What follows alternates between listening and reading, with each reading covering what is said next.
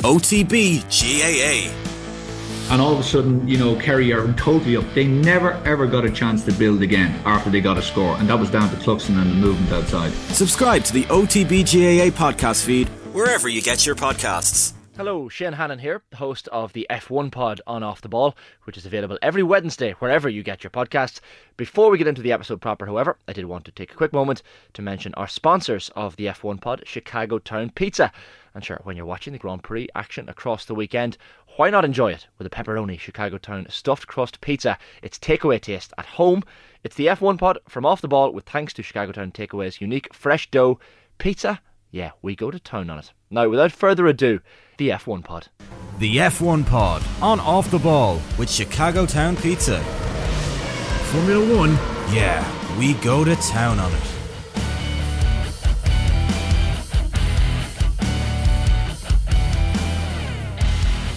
Alright, it's that time of the week again, and it is the F1 pod on Off the Ball, episode 8 now, weekly between now and the end of the season, live on Wednesdays after race weekends in the Off the Ball daily podcast feed and also the F1 pod podcast feed, wherever you get your podcasts. The F1 pod on OTB, brought to you by our sponsors, Chicago Town Pizza, real takeout taste for less with Chicago Town. Keep your questions and comments coming in. I'm on Twitter at Shane Hannon01.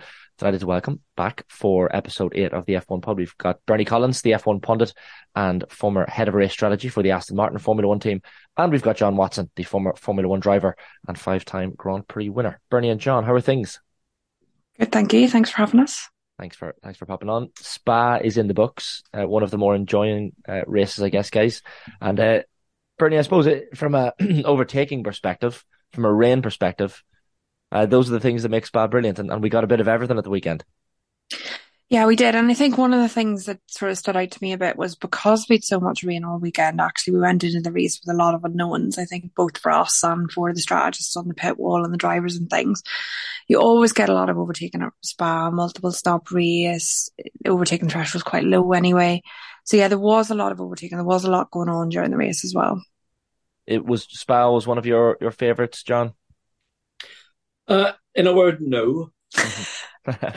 I've only raced on it once in Formula One and then about 3 times in Group C days. So that's going back to the 80s. But actually, I was only about 100 kilometres away from Spa because I was at Nürburgring for the weekend. So the weather that was catching Spa was then being sent down to us at Nürburgring.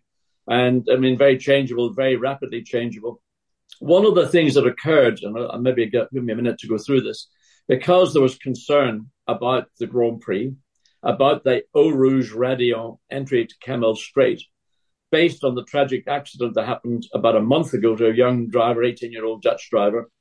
I think drivers were very sensitive about, can we race? Will we race? Is it going to be too wet to race? And I had a thought which I passed on to one of the stewards at the meeting.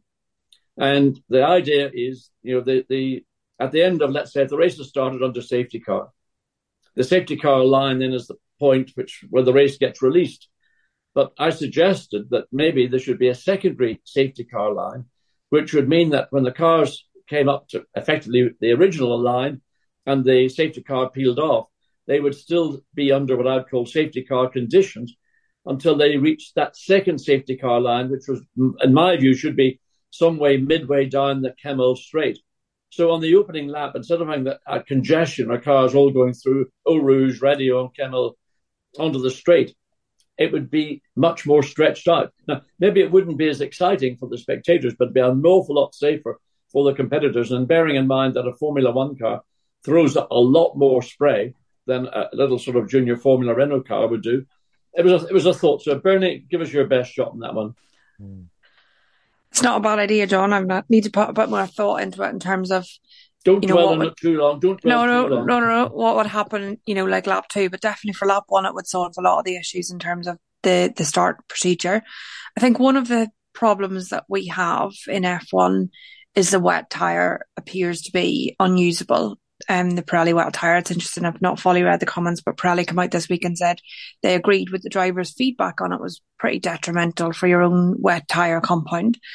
So a combination of that wet tyre, people are very keen to get on the intermediate, which is then not clearing the track as quickly, which, prolongs any problem that we have with the visibility. And, they've tried various things to try and correct that. But fundamentally, we need to get a wet tyre that works, that drivers are confident in, that drivers stay on for the amount of time required without very quickly trying to get onto an intermediate. So there's a few things that we can do to make it better. It's a complicated one, isn't it? Like the driver, John, you're talking about, Delano van de Hoff, young Dutch driver, killed in an accident after Ardennes, as you said, at Spa in the Formula Regional European Championships a few weeks ago. He was only 18. It was a multi-car collision, wet conditions as well. It was the final race of the weekend. Of course, it was red flagged and not restarted. But safety is obviously paramount, Bernie, for any Formula One race. We know that, and for these Formula 4 races as well. But does it go up a notch when it's in a place like Spa, place that has had a number of fatalities, and not just Formula One, but other races as well? It's really difficult. So if we think of Spa specifically, that young driver, as you said, got killed because they tried to restart the race and not finish under safety car conditions. And we've had Spas, not that long ago in F1, that I think the one that you were at, where we were criticising people for not starting the race. So we've had both criticisms there for not starting the race, for starting it too early. Spa is one where, unfortunately, in the recent years, we've lost 2 drivers. So it is stand out on the calendar, partially due because it's blind when you come up the top of a Rouge over Ardennes. That is blind going onto the straight at very high speed with not a lot of car control, because it's still a corner at the end of the day. And the weather conditions. So there's 2 outliers at Spa that make Spa and that corner particularly difficult. We think of F1 now as being a very safe category. We think that it's got a lot safer over the years, definitely from when John was racing or before that. But in my time in F1, we've had the Jules Bianchi incident, which was in Japan in the wet. We've had, I was at Spa a few years ago when Anton unfortunately lost his life, and now this one, which, I wasn't there. And for someone of my age in the last, 8 years to have had that many fatalities at a track, still pretty shocking statistic, really. And it's all related to the wet conditions. We need to try and we can't just rest on it's a lot safer than it was 20 years ago. Yeah, sure it is. Everything's a lot safer than it was 20 years ago. That's not a reason to stop. So let's look at suggestions like John. What other suggestions? Let's get a group of people around the table. What can we do better to make this safer? Because it does really, I wasn't obviously there in Spa recently, but, the previous fatality at Spa, it shakes the paddock. And although that wasn't in F1, but it was a sports series for F1, the paddock is very shook, and everyone, it really calms the, tyre atmosphere. It's in the forefront of everyone's mind then. And that's not good enough. We need to try and improve. The speeds, John, that Bernie mentions going over Ardennes and the blind, I guess, corner at those speeds, and going over the crest of a hill as well. And even when you're watching on Spa on television and you see the spray, even in the sprint race, it almost doesn't look maybe as bad as it would be for the driver. Like on television, you see the angle from above and you're thinking the spray is not too bad, but maybe explain to us what that's like as a driver driving in conditions like that. Well, first of all, Spa is in a part of Belgium, and it's slightly higher than the surrounding countryside in forested area, so it tends to attract bad weather. But let's not just think about the rain at Spa. I mean, I've been at Spa for goodness knows how many years for example, the SRO GT3 championships. And in the Spa 24, we have had a number of really, really major accidents at the top of Ardennes. And the problem is in part the weather, that compounded, but the problem is fundamentally that that part of the racetrack, as Bernie said, you climb up Ardennes, you're blind until you get to the top and you're carrying a lot of speed. Even in a GT car, they're virtually flat out through that. And the same in junior formulas. When Antoine Hubert sadly lost his life, that was clear, bright, sunny day. And it was an accident that sort of a chain reaction, and it got worse and worse and worse. And tragically, Hubert died. And it's a function of that part of the racetrack. So what do you do? Is it something you have to, Spa has made changes to that part of the circuit to try and make it less dangerous. But the problem for me always appears to be you're climbing up, you're totally blind until you get to the apex at Ardennes, at which point, if you're in a single-seater Formula 2 car, you're doing 150 miles an hour. Formula One car, you're doing 170 miles an hour. In a GT3 car, you're doing 125, 30 miles an hour, maybe even more. It's because it's a blind spot. And by the time you get there, if there has been a major accident, it's a big accident by virtue of the speed that cars are traveling. And that's what has to be addressed. The suggestion I made was a thought, principally for if it was a wet weekend. I didn't want to see a repeat of what occurred in 2021 when the event was cancelled. I mean, that was, to cancel a Grand Prix. I mean, it's a nightmare at every level, but it was done for safety. Now, the issue with the wet weather tyre, I don't know the detail of what drivers are complaining about. But again, referring back to what I do in GT3 with the SRO Championship, we have got wet tyres and we've got slicks. We don't have intermediates. Maybe then get rid of the intermediate and force drivers to race on whatever the Pirelli wet tyre is. The intermediate was brought in to sort of act as a buffer between wet and dry, because if you're running on a Formula One car, you'd wear the wet weather tyre down extremely quickly if the track began to dry, and it was probably still too damp to go onto slicks. So there's work to be done on assessing what is the right step. Do you need an intermediate, or are you going to bin the wet tyre altogether and not race until conditions are sufficiently dry to enable the intermediate tyre to be effective? Yeah. John, can I just to come in on that? People are going to sit at home and think there are lots of corners where beyond the apex it's blind. If we think of a flat corner where Monaco, let's think of Monaco as an example, or there are probably other corners that don't quite come to mind where you do actually sort of the hairpin in Japan, things like that. You do quite high speed, and beyond the apex is blind. But the problem at Spa is that when people have a shunt there, they don't necessarily travel a big distance away from the track, or they come back to the track. Whereas if you have another 130R maybe in Japan, if a driver goes off there, he goes quite a distance away from the track, and it's actually safe to the person coming behind. Whereas in Spa, when someone leaves the track or has an accident at that corner, often they come back to the track, and that's where the blind issue happens, because you are aware that there's a car 1 second, 2 seconds ahead on track.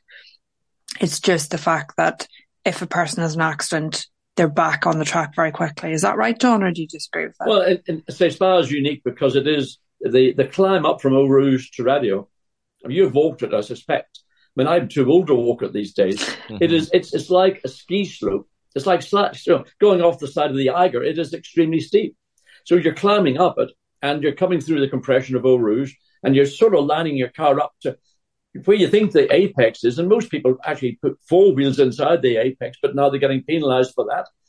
It's only when you reach the top of Radio that then you've got visibility of what might have occurred. There is little time for a flag marshal who might be on the outside of Radio to get his flag out and wave.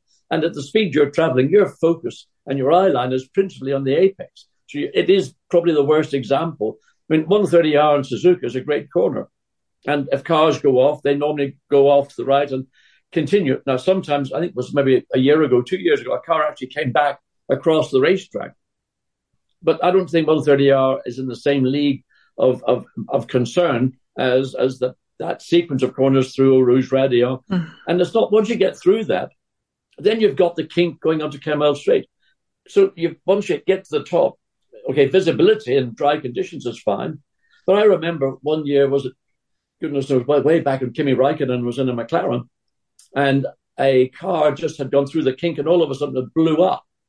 And the circuit was just covered in oil and whatever vapor smoke. And Kimi just went, or Häkkinen, whoever it was, went through utterly flat out, didn't even think to lift. Now, that's nuts to me, but it's an example of things that can arise extremely quickly.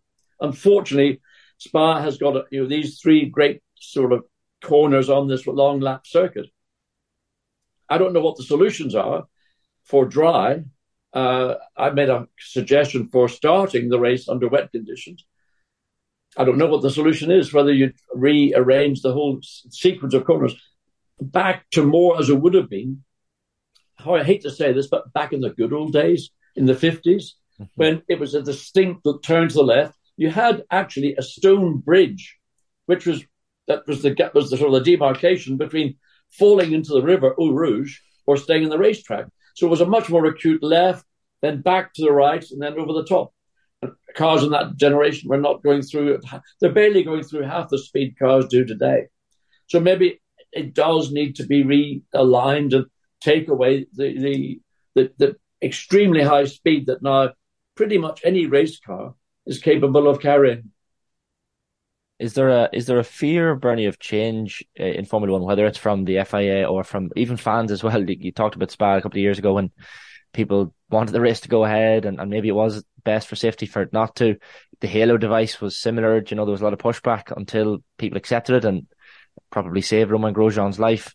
And even little things as well, like, drivers wearing jewellery. I remember talking to David Kennedy about this, and something as simple as that could be, fatal if there's a fire in a car. Like little things that there seems to be always pushback until people accept it, and ultimately it's for the best, I guess, with all these issues. Yeah, definitely. And, that's why the governing body, the people that license the circuit, all these things, they need to take control of this. It's not, I think the drivers love the corners. We all love the corners. Like John said, it's one of the, spectacular corner to walk up. Yeah, it's a difficult walk, but it's really interesting to walk up. You really get a sense for the elevation change. They've put in a nice new grandstand there now that wasn't there before, so that spectators can sort of see it and visibly more. But at some point, these things have to change. I imagine when we first put in rail guards, if you think of it along the side of the track, people thought, oh, that's going to obscure people's view or whatever it might be. But these things have to happen in order to progress and go forward. So that, to me, personally, that's up to the governing body, the people that license the circuit, to say, we don't feel this is acceptable, because unfortunately we're getting to a point where people are questioning if we should have a Spa because of the accident. So if we're getting to that point, we need to make a change to save it, in my mind. And I love that sequence of corners, and you watch drivers go through it. But there are things that can be done and should be tried, and in one way, yes, we're hesitant to change, but in another way, we've got spring qualifying now. We had the alternative tyre allocation a few weeks ago. We are trying new things. Why are we not trying new things for safety? And like you say, that the runoff and stuff in that area has changed in the last few years. But we've proven, I think, recently that it needs to change more. And that's what we should be trying to do. It would be a shame, John, to get rid of Spa from the calendar, wouldn't it? I mean, it's. I know you said you're not the biggest fan, but it is iconic. Well, it's pretty much a unique circuit. I mean, it's the longest circuit in the calendar. It's a very high-speed circuit. It's got great corners. I mean, those corners, for example, Blanchimont on the climb back up towards the chicane at the pits. Blanchimont is a shadow of its former self. I mean, again, when I raced at Spa, the last time I was there was about 1990. And the runoff that now exists at Blanchimont, that was all forest. There was nothing there but forest. And one of the ironies of all the improvements that have come into Formula One as a consequence of trying to make it better, safer, maybe a more appealing visual show, is that drivers themselves have got this view that they are now, nothing can happen to them. They can't get hurt. The circuit safety is so good. The construction of the cars is so good. Everything, they can't get hurt. And I mean, I dislike that view because, I come from a generation where we had to live with a lot more danger in our sport and our profession than exists now. And I mean, just the other day, it might have been even yesterday, there's a clip of, it was Lando Norris in, I think, 21, coming out of La Source, down the hill, flat as a pancake, turning in to Eau Rouge. And I saw another view of it. Oh, there's no way he's going to make the corner. But he did it because he thought, I'm impregnable. I can do what I want. Nothing. I can get away with everything. And I feel that view and attitude sometimes prevails too much as well. And not just at Formula One level, it's all the way down through the different formulas. Because youngsters are coming in and they're saying what they're saying with Formula One, because that's the biggest degree of exposure motorsport gets in Europe. And they're saying drivers can get away with it. And they think they're even in junior Formula cars. And the construction of those cars is really, really good today compared to 50 years ago. But still, that fatal and tragic accident occurred a month ago at the support event to the Spa 24 Hours because there were just too many cars being released at one time, the spray going through the camels the kink on the Kemmel Straight, you couldn't see a car. So I don't know what the answer is. It's probably not going to be a universally loved answer. And I think that Spa, because look, Spa is virtually every week. It's not a permanent circuit. It's in use, both for track days, for events that never even get onto the radar, international events, whatever. The place is absolutely, you can never get a booking on it because it's virtually all through the year fully sold out. That thing you mentioned about the drivers, certainly if there's a God complex among Formula One drivers or an invincibility, that gets dangerous, when drivers start having those sorts of attitudes. I think that the invincibility thing sometimes needs to be, let's say, moderated, because in spite of the halo, in spite of all the other things, I mean, you'd mentioned Romain Grosjean's accident 3 years ago. I mean, I thought when I saw that, for sure, it was a fatal accident. And that was testament to the strength, the integrity of the halo, but the fact that, and I wasn't a fan of the halo because I want Formula One still to have challenges. I don't want it to be easy. I don't want drivers to feel they're impregnable. I want them to know that there is still a risk in what they're doing. And if they lose that sort of respect, then I think you're losing an important value as being a Grand Prix driver. We will get to the race before we get to the ad break, and we will get to the Spa, I guess, action at the weekend, in particular after the break. But Bernie, you've written a brilliant piece on Formula1.com. We were kind of assessing the strategy, and you mentioned the fact that it's the sprint weekend, and the whole format brings up a lot of different issues for teams, and strategy wise, I guess some people come out of it with smelling of roses, some people come out of it in a much more difficult light, but it does, I'd imagine, for teams pose difficult problems these sprint weekends. Yeah, the sprint weekend does, and any weekend for a team, lots of people want different tests done. So the driver doesn't want to do any tests; he just wants to do qualifying laps. The race engineer just wants to do setup work. The aero guy just wants to test a new front wing, whatever it might be. The whole weekend is always a compromise of which tests are going to get done when and how the learning's going to come together. A standard weekend, and that's with 3 practice sessions to go through. Now, the sprint weekend throws up the challenge that you only have 1 practice session. Even a normal non-spa weekend, you've got 1 hour to do all the learning, be that the upgrades, the setup, whatever it is. And therefore, the first thing that normally drops off, because you're going straight into qualifying, is your tyre learning. So the strategist misses and the tyre engineers, the long runs, what the compound delta is, how the degradation's looking. So you base all that on historics. You base it on what happened last year, how the tyres are looking this year, how your car is performing this year, whatever it might be. So you end up with a lot more guesswork, for want of a better word, going into the race weekend. And that's interesting. That means a lot more reaction on the pit wall. And then Spa was different again, in that the only time we'd ever done any dry running was at the end of qualifying. It's not really dry. It's just dry enough for the soft. So you don't have any running on a medium and a hard, really. Let's discount Lance's crash. So you've got no running on any of your race tyres before you get to Sunday. The track's in a different condition. It's very green. So lots of people are learning from the start. And you're learning, for tyre degradation, for pace calculations. You're only really learning once you've got 5 or 6 good, clean laps on the board to get a read on what the tyres are doing. And people are boxing by that point. So even that, you're not learning for another 5 or 6 laps. It was really interesting, I thought, watching how teams react, what they got wrong, what they get right. You get very easily swept into this. We need to protect position. Norris has stopped for the undercut. And actually Spa, like we said at the top, easy overtaking. It needs to be split your stints nicely, get the best tyre, make sure you're in the right positions at the right time. So it was, it maybe didn't come across well on the TV necessarily, but it was an interesting one from the strategy side for me. Yeah, I'd imagine some serious headaches for teams. Shane, go on, John. Don't forget, this is only ever happening. This Grand Prix and the 22 or 3 others are only happening because Formula One is owned by a company called Liberty Media, and they are in the business of making a show and entertainment. All the things that Bernie has said, which are totally correct and understand and I would support, are of no interest whatsoever. And the second thing is what the sprint, you can laugh, but what the sprint format has done is it has put a different dynamic onto everybody. But also, to some degree, it brings in a lot less predictability. It means that, apart from what Red Bull are doing, because they'll win under any circumstances, but it is getting away from the old format of the form book is A, B, C, D, all the way down to the bottom of the thing. It's getting away from predictability. So two things. Liberty Media are in this to make money.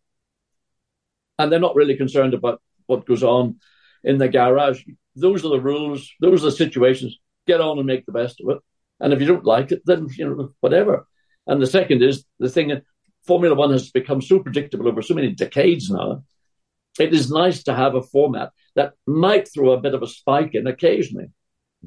Yeah, I agree. Absolutely. It certainly adds an extra element to the weekend for sure, and something else to look forward to on the Saturday. We'll get to the race, the Belgian Grand Prix action at Spa last weekend in just a second. We have to take a very quick ad break, but it's episode 8 of the F1 pod on Off the Ball. We'll be back with Bernie Collins and with John Watson very shortly. 1 second. The F1 pod on Off the Ball with Chicago Town Pizza. Formula One? Yeah, we go to town on it. All right, you're very welcome back to episode 8 of the F1 pod on Off the Ball, weekly between now and the end of the season, after race weekends, live on Wednesdays in the F1 pod podcast feed and the Off the Ball daily podcast feed as well. It's myself, Shane Hannon, and I'm joined by Bernie Collins, the F1 pundit and former head of race strategy with the Aston Martin Formula One team. And we have John Watson, the former Formula One driver and 5-time Grand Prix winner. Bernie, we should get to the action at Spa, and I mean, the winner was hardly a surprise, Max Verstappen, and another 25 points in the bag for him in those driver standings, 22 seconds ahead of his Red Bull teammate Sergio Perez, with Charles Leclerc's Ferrari topping up the podium. So the current standings, we have Verstappen on 314 points, 125 points ahead of his teammate Sergio Perez in second. Fernando Alonso now third in the driver standings on 149 points, just one ahead of Lewis Hamilton. And then, of course, in the constructors, I mean, it's Red Bulls. It's 503 points with Mercedes in second and Aston Martin in third, just 5 ahead of Ferrari as things stand. But Verstappen just got things so right, Bernie, and even with that grid penalty, such an impressive performance. Yeah, a very impressive performance again. And I think, the speed of that car, or the speed of particularly Verstappen in that car, it's very hard to see whether or not going to be P1 over the year. I guess the only hope is taking a gearbox penalty at Spa pretty early in the year. We're only halfway really through the season to have taken that gearbox penalty, so more of those to come at some point through the year. Now they can probably do that strategically, I guess, as and when, but it's a real struggle to see where the opportunity is going to come for someone else to win a race if it's not Checo. Now this weekend, obviously Checo had a much more positive weekend than he had on the other weekends, and I think that's what he needed to do this weekend. He needed that stepping stone. He needed to get back to the P2 position and have a reasonably strong weekend. Definitely not on the Verstappen pace, but I don't think anyone's expecting him to be on the Verstappen pace. So that it's still positive for him, and hopefully he can continue to step to be more of a challenge in the weeks that come.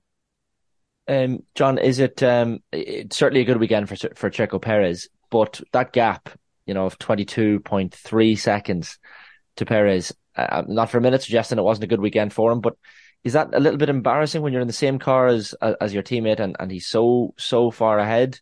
Or is it a case that no matter who the driver is in that second Red Bull, they'd be this far off Max Verstappen? Bit of a statement, you have to say. I mean, Max drove an outstanding race. It was virtually a wheel perfect race, just carried more pace everywhere. And Sergio did well because he was on the back foot, having had some disappointments over the previous Grand Prix, to get himself back onto the podium, but on the second podium to support Red Bull and give them the maximum they could have scored over the weekend. But I don't know who you could put into the second Red Bull. I mean, I know who I would put in, and the person I would put in, and might be a bit early in his career, but I think he is potentially going to be an outstanding Grand Prix driver over many seasons. And it was the driver who finished second in the sprint race, Oscar Piastri. And I thought that was an outstanding drive from Oscar in his first season in Formula One on a demanding circuit to get second place. I mean, what would Red Bull do? They could choose pretty much who they would like. On the other hand, there's a lot of established drivers who could be put in the frame, but they would look at Max and think, well, would I not be better off staying where I am in a team and being the de facto number one driver than going into Red Bull and being, in effect, the riding shotgun, or if you want to be blunt about it, cannon fodder for Max. Yeah, Piastri could be a shout. Like his performance in that sprint race, Bernie, was just impeccable, and it was a brilliant sprint race to watch. Yeah, I think it was, and good call from McLaren to pit box him as the safety car was coming in as well, but drove very well, held on his pace, had a good qualifying. The qualifying previously had set him up for that position to be in the sprint race, and he just didn't put a foot wrong, really. The McLaren was obviously strong in those conditions, but all weekend through both of the qualifying sessions, he looked like he was going to have a real chance of shock and a shock result. And the only reason he didn't probably is because it ended up fully dry on soft tyres. But I think if it had been on the inter tyre, any of the qualifyings finished, there was a real risk of an upset there from Piastri, which to have that pressure on him. And I'm quite excited, like John suggests, I think it's a good one, but because I'm quite excited to see what he can do, because this is going to be, we've talked about Spa, we talked about how much is used as a track. This will be a track that he knows inside out from his junior career. And the other tracks have probably been much more a learning curve.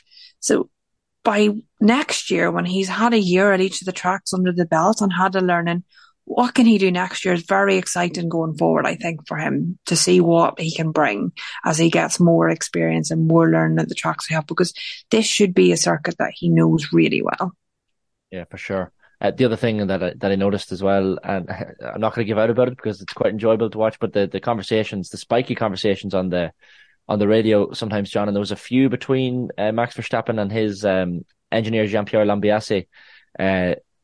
Like some of it is kind of jokey and a little bit of a piss take, but then other times it can get a little bit feisty. There was one point where Lambiase tells Verstappen to use his head on tyres, and later gives out to him for the way he's treated his tyres. And Verstappen gets a little bit arrogant at one point, and he says he could, because he has such a big gap, come in for pit stop practice, and that is quickly shut down by his engineer.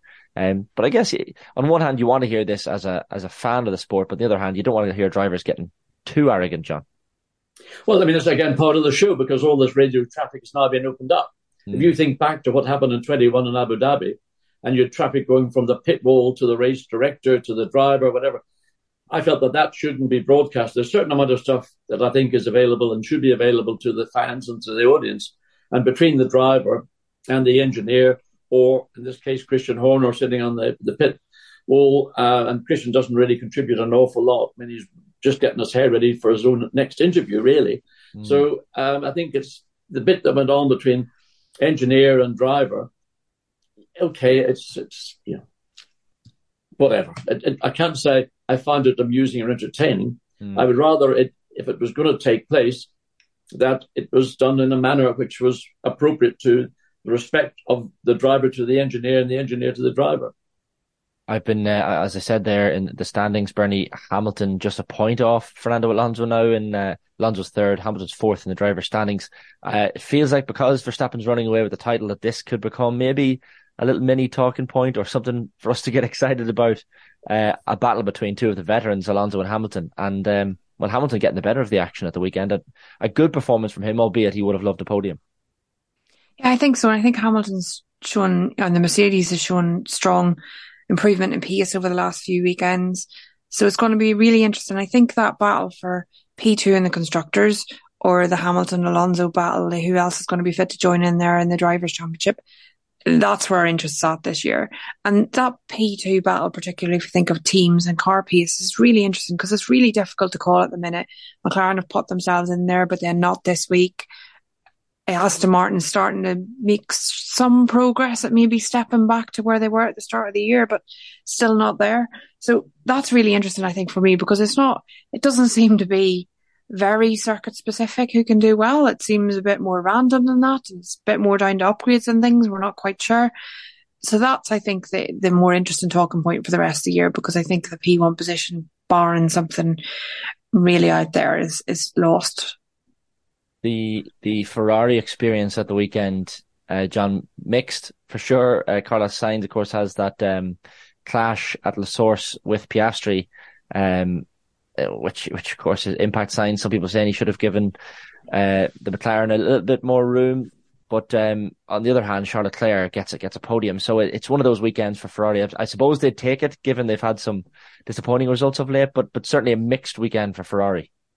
Well, certainly Leclerc did what he was there to do. I mean, the only way you're going to beat Red Bull is actually to take them out of the equation, ban them for the rest of the season, and then you'll have a cracking championship battle to the end of the year. But they're there, and they are, at the minute, unchallengeable on any and every circuit that we're going to go to. The disappointment for Ferrari was coming into Les Sources, Sainz locked up a front wheel, which didn't help. There was a gap which Piastri rightly saw being available to him. But then as they got into the corner, you got that sort of bottleneck effect where the cars to the left of Sainz were coming down on him, and he had to move into what at that point would look free-ish space. But what he hadn't calculated was that Piastri was committed, and so they met at the most critical part. Piastri did all he could to avoid the collision and ended up breaking his right front suspension, and his left wheel then tore a lump out of the bodywork in the Ferrari. It's typical of what happens in Les Sources. I watched Piastri and I thought he was very conservative up to the point where he saw the gap. He wasn't off the line like a hare. He seemingly was but I would say being very conservative. But the gap was there, but it then became very rapidly this closing gap. And closing gaps, as you know, at Les Sources usually end up in tears. Bernie, George Russell's performance, like he finishes sixth, which he'll absolutely take. But, you know, especially considering he loses those 3 places towards the start of the race. But certainly this season, a lot of times he's been scored by Lewis Hamilton, his Mercedes teammate, which might annoy him a little bit across the next number of weeks. Like Russell feels like the driver who, although he's paired with one of the greatest drivers of all time, feels like he wants to be, his ego wants him to be the number one driver, but it's just not happening at the moment. Yeah, and I think there was signs maybe towards the end of last year, or the beginning of this year, where they were very evenly matched, or they seemed very close in terms of what was happening, their qualifying, their finishing positions, whatever. And it sort of feels like, I don't think George's position has changed, but it feels like Hamilton's got the bit between his teeth a bit. The car's improved a bit. He's pushing on a little bit further now. So it's interesting that we've seen, even just in his demeanour and how he appears on TV, whatever it might be, it seems like Hamilton has sort of almost finished moping about that the car's not quick enough and just cracking on with the job now. And that's starting to open the gap. So it's going to be very interesting how George responds to that within that team. And it is going to be interesting to see. I imagine there's this, and maybe John was better than it, but within that team, within the drivers, you can either be upset that the guy's doing better than you, or you can start looking through his data and figure out what you need to do better. And that decision point is there now for George. Can he just crack on and get the work done, put the work in? You know, he's a younger driver and he's definitely got capacity to learn, and he should be looking every day at what Lewis is doing and saying, well, can I match that? And if not, why not? So it's going to be interesting. I think the next few events are going to be a bit crucial for George in that way. That's a fair point, John, isn't it? The Bernie makes that there's a level of maturity to looking at your teammate and maybe just picking up little tidbits of information from him. Well, I think what people overlook is that Lewis has got such an amount of reserve, ability, capacity, and maybe at different points early in the season when they're seemingly more closely matched. But when Lewis starts to focus and starts to do the job that he knows he's capable of, it's a pretty tough challenge. I mean, you're talking about Max and Red Bull. Well, Lewis and Mercedes is the same kind of difficult teammate to get on top of. Now, George won the Brazil Grand Prix last year, did it brilliantly. Seemed that sort of, he's reached a point where he's reached a sort of a roadblock. And to get around that roadblock, he has to find ways to improve his own performance and his performance vis-a-vis that of Lewis. And sometimes it's not just quite the simple thing. This lateral thinking sometimes is a helpful way of looking at problems rather than saying, well, this is what Lewis is doing, I'm going to do this or I'm going to do that. There may be other alternative ways of finding how can I improve my performance with my engineering team, with my equipment, because he's proven last year he can win a race. He won that Brazil Grand Prix and he made it look supreme. One team, Bernie, that we don't talk about too often, but that are certainly struggling is Alpine. and I saw Alain Prost talking during the week saying he was saddened and distressed by what's going on at the team, and certainly at the moment, management ructions as well, not helping. You saw team principal Otmar Zafnauer becoming the latest to see the exit door. Long-time engineers gone as well. Pat Fry being one of them, heading off to Williams. Alan Permain as well. And veterans of the game. So you've got decades of experience heading out the exit door. So albeit on the track, Esteban Ocon scored some points for Alpine at the weekend. Off the track, it's concerning at the moment for the team, isn't it? Well, the weekend looked like a turn-up really compared to previous weekends in terms of, the points that Esteban was able to score. The management, I have no idea what's going on there, because, they lost an executive manager a few weeks earlier, then to lose Otmar. Alan Permain, I think, is the biggest shock out of that. Having been there, I think 34 years was what was quoted that he's been within that team or working within that organisation. It feels like someone's just come in and said, right, we're going to sweep the board and start again. And okay, there are some organisations where that works and that needs to be done. But mid-season in an F1 team with someone like Permain's experience, he's, very active over a race weekend, very active on the pit wall. I've not worked with him personally, but that's the impression you get from the outside. Someone, like Otmar, I've obviously worked with extensively in the past through Force India in the Racing Point days. Very crucial, I'd say, as like a CAO and management stuff, probably not in the nitty gritty of a weekend working of an F1 team, probably more a long-term thing.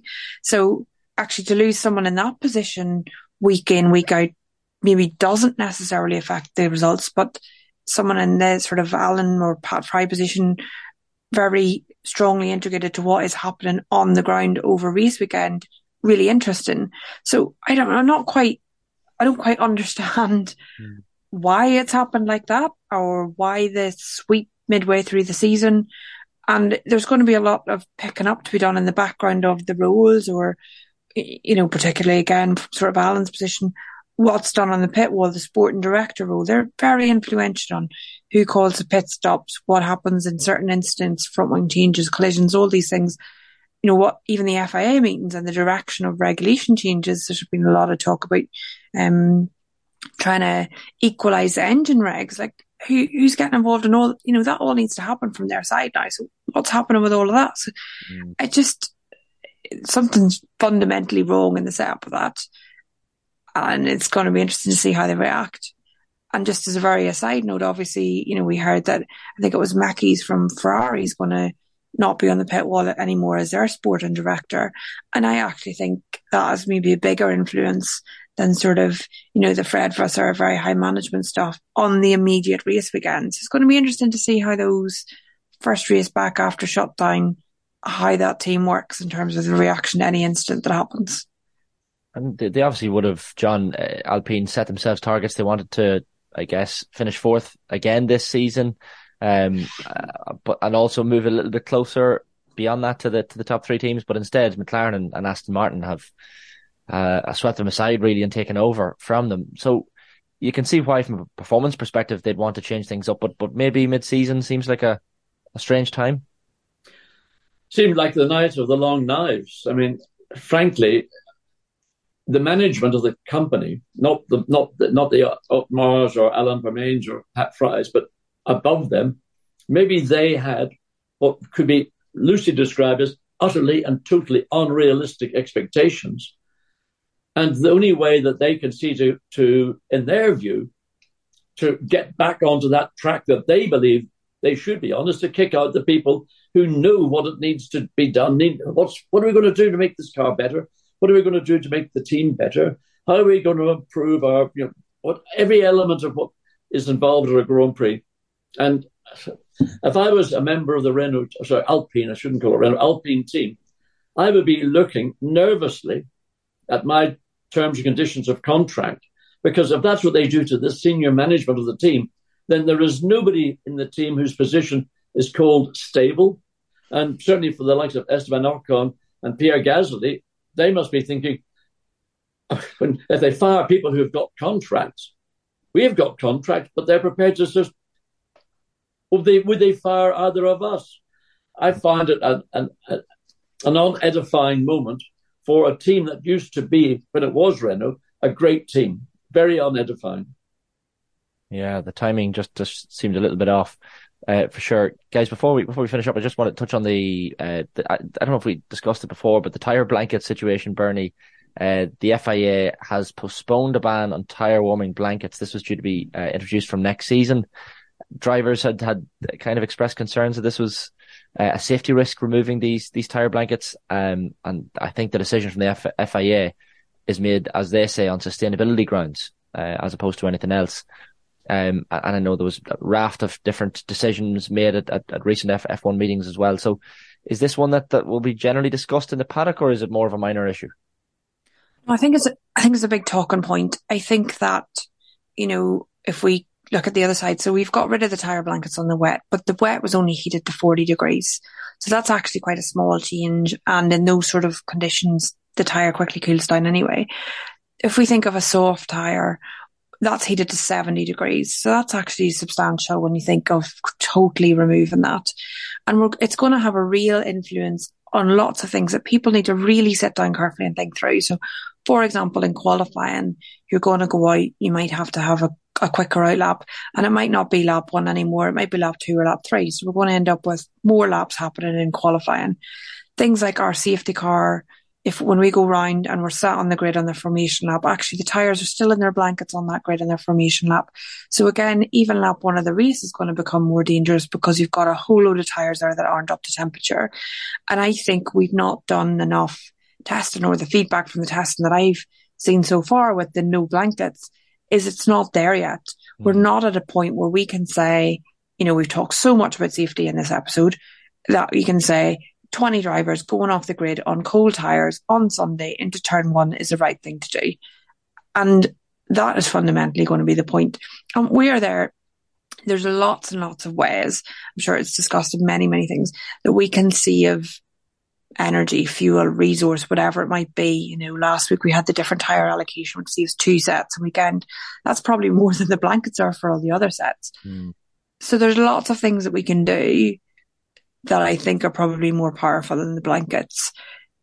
And I'm not sure where all the focus has come on it, but the impression I get from those that I speak to in the pit lane is it's viewed as very negative to try and get rid of the blankets. It's viewed as something that people don't think is going to work in the way that the FIA do. So I'm not surprised that we've had this delay of a year.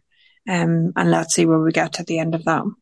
Absolutely. Now we've got a 4-week break now, similar to the drivers and the engineers and everyone else that works in the media at the F1. So Wednesday, August 30th, I think I'm right in saying, is our next episode. We'll be reviewing the Dutch Grand Prix, which will have happened the weekend previous, and previewing Italy as well. Is this always an exciting time for people involved in Formula One, guys?